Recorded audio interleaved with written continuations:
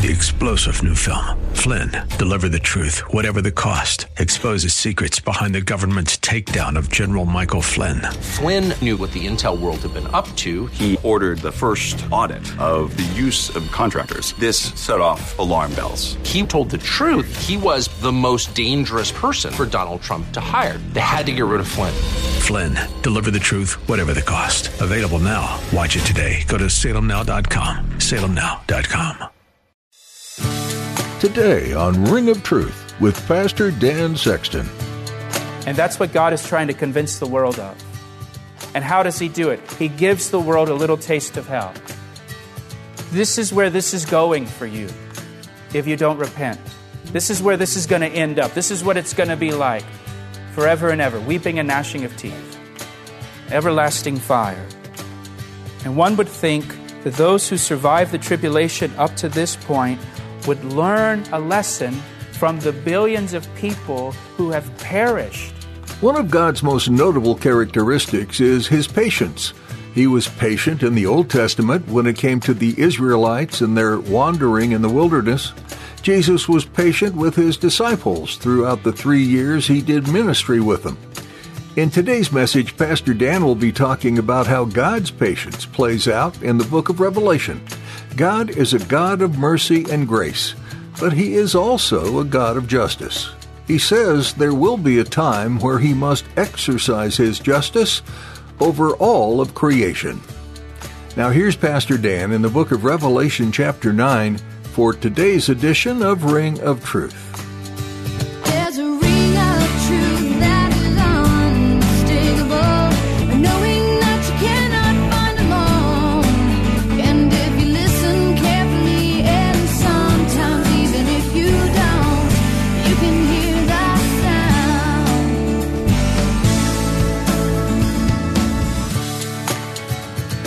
I believe that this is a demonic army. Like the locusts described in the first part of chapter 9, I think this is describing just a second demonic invasion of the earth like we saw earlier in the chapter. If you disagree with that, that's fine. I'm not going to go to the mat on that one. So don't come up to me after the service and try to convince me it's China and you know that it's China. I'm not going to be here, right? We're not going to be here. So I don't really care who it is, whether it's China or not. Demons, that's fine.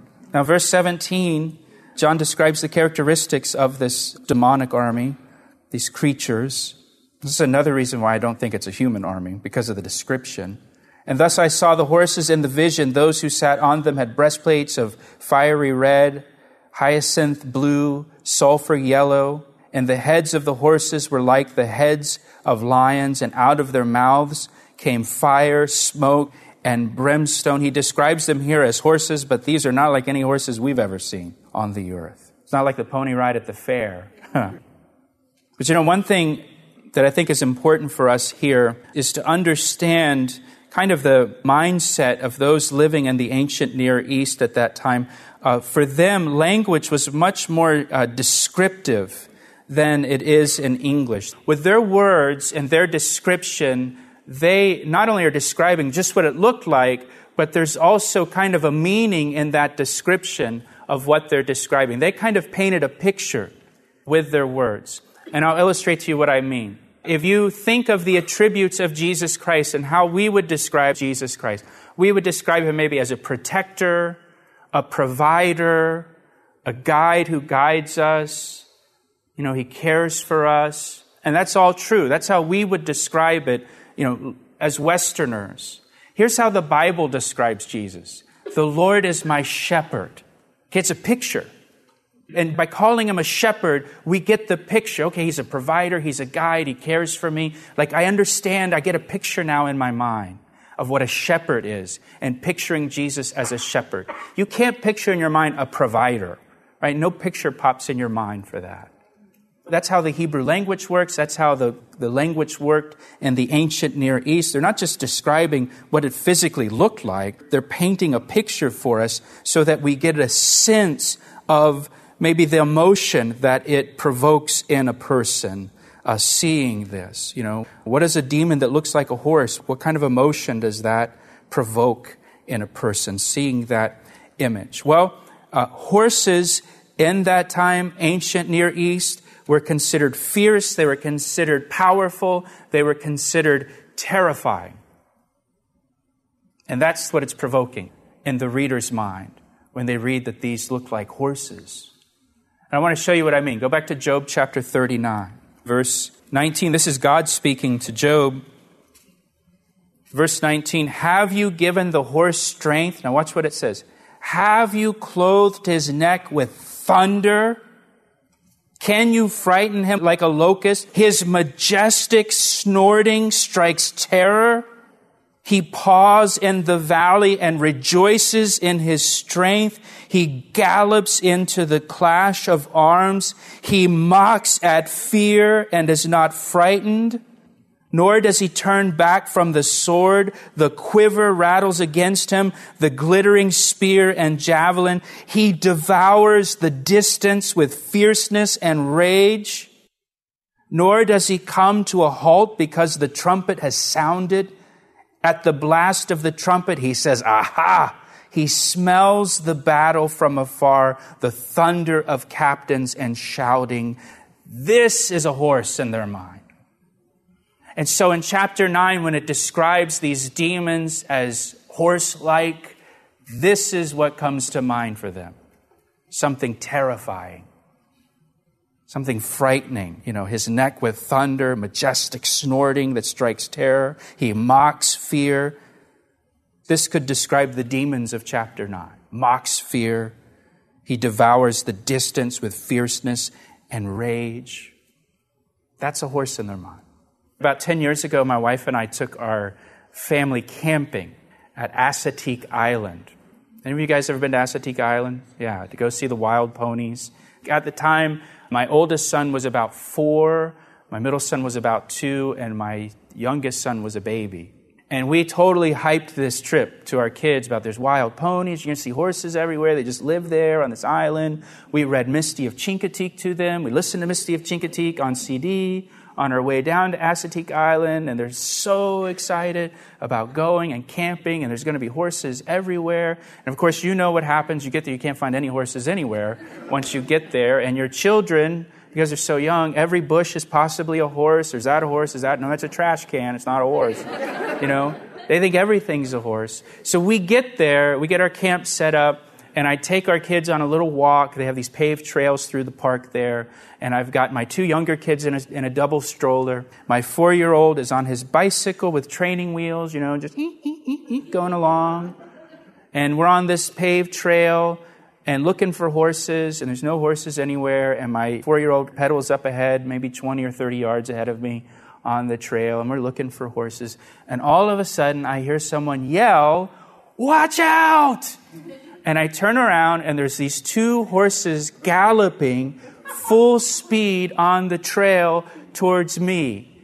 Just as it says here, devouring the distance with fierceness and rage, raging towards me. And they come, and my 4-year-old is too far ahead of me to get to him in time. And so I yelled to my 4-year-old, "Just stay still. Don't move. Don't try to get out of the way. Just stay still." And these horses come blowing by me at a full gallop. And one horse passes on one side of my son's bike, and one horse passes on the other side. Close enough for him to, hair blowing back kind of thing. Terrifying. After that, my 4-year-old was afraid of every horse we saw for the rest of the week. That's how Scripture describes a horse. That's the feeling a horse strikes in a person in the Bible.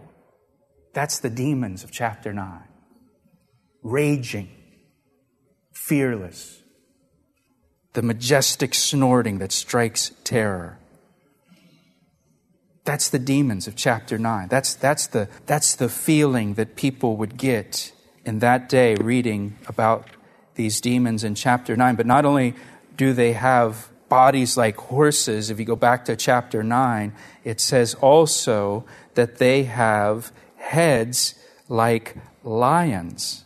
Heads like lions, it says. Now, what does the Bible say about lions? Again, we want to know what's the context here. What do they think when they read this, living in John's day? Well, there's several places that talk about lions in the Bible. You read where David and Samson both fought lions.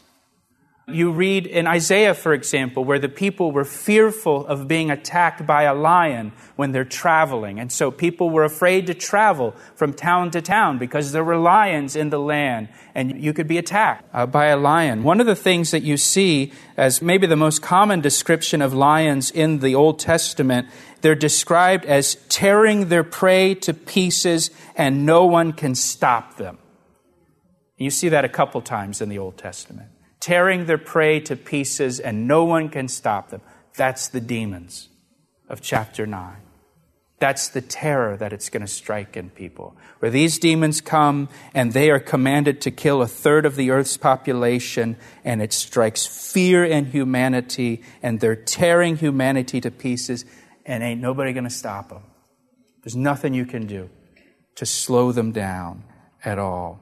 If you look again in chapter 9, it says, out of their mouth comes fire, smoke, and brimstone. If you remember, God rained fire and brimstone down on Sodom and destroyed Sodom. In verse 18, by these 3 plagues, a third of mankind was killed by the fire and the smoke and the brimstone which came out of their mouth. So these 3 separate plagues bring death to a third of mankind. Man will be consumed by fire. Man will be suffocated by smoke, and man will be poisoned by sulfurous gases. And that's how a third of the population is going to be wiped out during this part of the Great Tribulation. Verse 19 says, for their power is in their mouth and in their tails. For their tails are like serpents having heads, and with them they do harm. So death is in their mouth and their tails. Glad I'm not going to be here to see this. Finally, verse 20 and 21, but the rest of mankind, the other 2/3, who were not killed by these plagues, did not repent of the works of their hands, that they should not worship demons and idols of gold, silver, brass, stone, and wood, which can neither see nor hear nor walk. They can't do anything for you. And they did not repent of their murders, of their sorceries, or their sexual immorality, or their thefts. Pastor Dan will share the second half of today's message in just a moment. But first, he'd like to take a moment to tell you how you can receive prayer for your needs. Do you need prayer today? Every week we receive prayer requests from our listeners. If you need prayer for anything at all, we would like to pray for you right now. You can share your prayer requests with us through our website, calvaryec.com. Again, that's calvaryec.com, or through our church app, or by calling us at 410-491-4592. And can I ask you to pray for us as well? Pray for the Ring of Truth radio ministry as we bring the Word of God to those who need it. Thanks, Pastor Dan, and thank you for praying. Now, let's finish today's message. Verses 20 and 21 tell us a little bit about the tribulation period and why God puts the earth and puts the world through the tribulation period. The purpose of the tribulation period and these judgments that we've been reading about coming upon the earth is to bring people to repentance. God's not willing that anyone would perish in their sins and go to hell, but His desire is that all would come to repentance and salvation through faith in Jesus Christ. That's His desire for each of us. And God puts the world through this tribulation to try to bring the world to a place where the world repents. And what does it mean to repent? It means to turn from your sin and to turn to God for salvation and start living for God, for Jesus Christ. And God pours out this time of wrath, not because He takes pleasure in wrath, and not because He takes pleasure in the death of the wicked, it says in Ezekiel 33. He pours out His wrath in order to warn the world that sin and living in defiance to God and living in rebellion to God, it leads only to judgment. And it leads to destruction, and it leads to hell ultimately. And that's what God is trying to convince the world of. And how does He do it? He gives the world a little taste of hell. This is where this is going for you. if you don't repent. This is where this is going to end up. This is what it's going to be like. Forever and ever, weeping and gnashing of teeth. Everlasting fire. And one would think that those who survive the tribulation up to this point would learn a lesson from the billions of people who have perished in the tribulation period up to this point. That they would learn by seeing what has happened to the world and what has happened to all these other people and how they have perished. And you would think that this would bring the world to its knees and that the world would repent, but people don't. They don't. That's what it tells us. Verses 20 and 21 tells us that the majority of the world at this time will refuse to repent and turn to God for salvation. In spite of all the devastation, in spite of all the destruction and all of the death that the world experiences, they don't repent. They don't change. They don't turn. And look what it says in verse 20. It says, those who were not killed in the sixth trumpet judgment, the 2/3 that lived, don't miss this. They continue to worship, so they're not atheists, they're not agnostic. The world's not just filled with atheists during the tribulation period, but they continue to worship, it says, demons and idols. The world is worshiping demons during the tribulation period. Wait a minute, Pastor Dan, haven't you been telling us that demons are destroying the world? Yes. They are worshiping the very thing that is destroying the world and killing them. They're worshiping demons. They're worshiping the thing that is destroying everything that they know. Now, we can sit here and we think, that sounds insane. Who would do that? Who would worship the thing and continue in the thing that is destroying their life? There's a lot of people that do that. There's a lot of people that do that. You know people that do that. That just continue on in the very thing that is killing them and destroying them, the sin that is destroying their life or destroying their family, and they know that it is, and they just continue on in it. People do that all the time. If you remember, you don't have to turn there, but there's a story in the Old Testament that you're probably familiar with.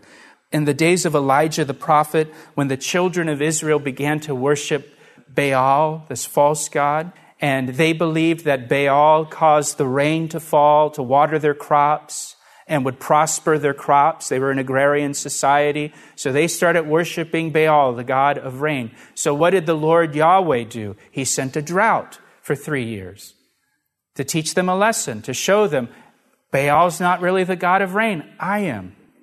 And so for 3 years, it didn't rain in Israel. And after 3 years, their land is ruined. It's devastated. Everything's destroyed. And at the end of 3 years, you remember the story? Elijah the prophet calls all the people of Israel together at Mount Carmel along with the prophets of Baal. And Elijah, he says to the people that are gathered there, he says to them in 1 Kings chapter 18, verse 21, he says, how long will you falter between two opinions? You know, how long will you dance or hop or waffle between two opinions? If the Lord Yahweh is God, follow him. But if Baal is God, follow him. Elijah gathers the whole nation together and he says, you need to choose. Quit waffling. If the Lord Jehovah is God, worship him. If Baal is your God, then worship him. But quit riding the fence and make a choice and make a decision. And you would think, considering they've come through this 3 years of drought and everything is destroyed, you would think at this point they would say, Baal's not God. It hasn't rained for 3 years. He's destroyed us. Worshipping Baal ruined us. We don't want anything to do with Baal. But you know what it says? It says that the people said nothing. When Elijah said, if the Lord is God, worship him. If Baal is God, worship him. It says the people sat in silence. Why? Because they still wanted to worship Baal. Why would you want to worship Baal? He's ruined everything in your life. But they still do, because people are crazy that way. They are. When it comes to sin, they're crazy. They're twisted. It twists your mind. Sin twists your mind, where you don't think right. And you will continue in something that is destroying your life or destroying your family. And you'll still want it. During the tribulation period, even though demons by the hundreds of millions are killing people on the earth, people are going to worship demons, it says. They're going to worship demons. They're not going to repent in spite of everything that's happening, which shows us really the true condition of man's heart. That the fact is, man loves darkness rather than light, Jesus said, because his deeds are evil. The man just loves his sin. No matter how destructive it is to him, man just loves darkness. He just loves his sin, and his heart is desperately wicked. And this just shows how hard the heart of man is when the whole world now lies in ruins, and they have the opportunity to repent and have their sins forgiven by God and be reconciled to God and escape hell, and they refuse to do it. Now look at verse 21, and we're almost finished here. Verse 21 tells us what will characterize the world during the tribulation period. Because the world does not repent, the world will be characterized by murder, just the devaluing of human life. Sorceries, that's the Greek word pharmakia. We get the word pharmacy from that. It's talking about the use of drugs. Sexual immorality, that's the Greek word porneia. That sounds familiar, doesn't it? Pornography. It's talking about any kind of sexual immorality. And theft. This is what will characterize the world, an unrepentant world during the tribulation period. Can you imagine living in a world that is full of murder, drug use, sexual immorality, and theft? Yeah, you can, can't you? Sounds like the world we're living in. That's what characterizes a nation or a world that is unrepentant, that refuses to turn to God. That's what characterizes an individual's life who refuses to turn to God. Their life quite often is characterized by these things. And here's the deal. This is the end. Jesus died on the cross for us so that we don't have to go through this stuff. So that you don't have to experience tribulation. So you don't have to experience the wrath of God and the judgment of God. So that you don't have to go to hell. He's giving the world a taste of hell here so that the world would turn from that and turn to God because they would want salvation more than hell. Jesus died on the cross and shed his blood so that we don't have to go to hell, so that we don't have to experience these things. But to receive God's forgiveness and salvation, you have to repent. You have to turn your life from the way that it's going, and you have to turn to Jesus Christ and receive him as your Lord and Savior to experience his forgiveness and salvation. He asked me how I know, and I say it rings truer than the finest crystal. You've been listening to Ring of Truth with Pastor Dan Sexton. Pastor Dan has been teaching through the book of Revelation, and he has more to share with you next time. How is your heart doing as you listen to these teachings about the future? If you're in need of prayer for any reason, would you be willing to give us a call and talk with us? Our desire is to hear your heart, pray with you, and ask for God to help you with whatever might be weighing on you. Our number is 410-491-4592. That number again is 410-491-4592.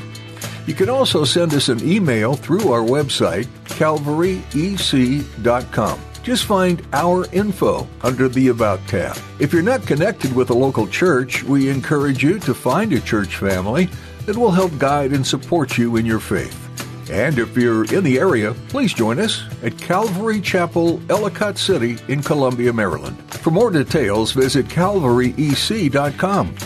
In our next edition, you'll have the opportunity to learn additional things from the culminating final book of the Bible, Revelation.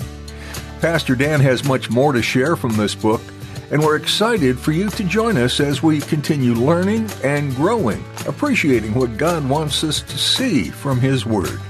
We hope you'll tune in then and be a part of our listening audience. Continue searching for what God has for you to see here on Ring of Truth.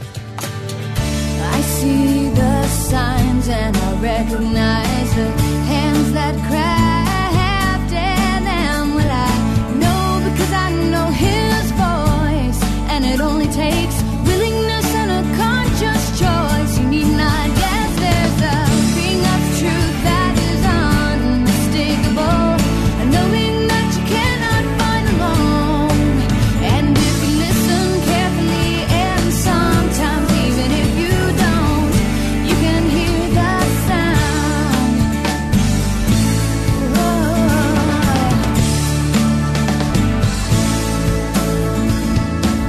He asked me how I know, and I say it rings truer than the finest crystal.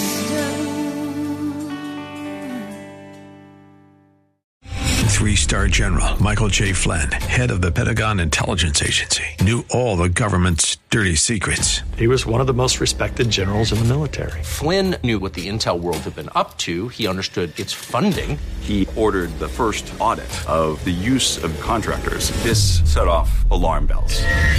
The explosive new documentary, Flynn, Deliver the Truth, Whatever the Cost, uncovers the facts behind this scandal. Flynn told the truth. He was the most dangerous person for Donald Trump to hire. I find out the worst enemy that I'm going to face in my life is right here in America. They took my assessment and they wanted me to change it. And I was like, I'm not changing it. They had to get rid of Flynn.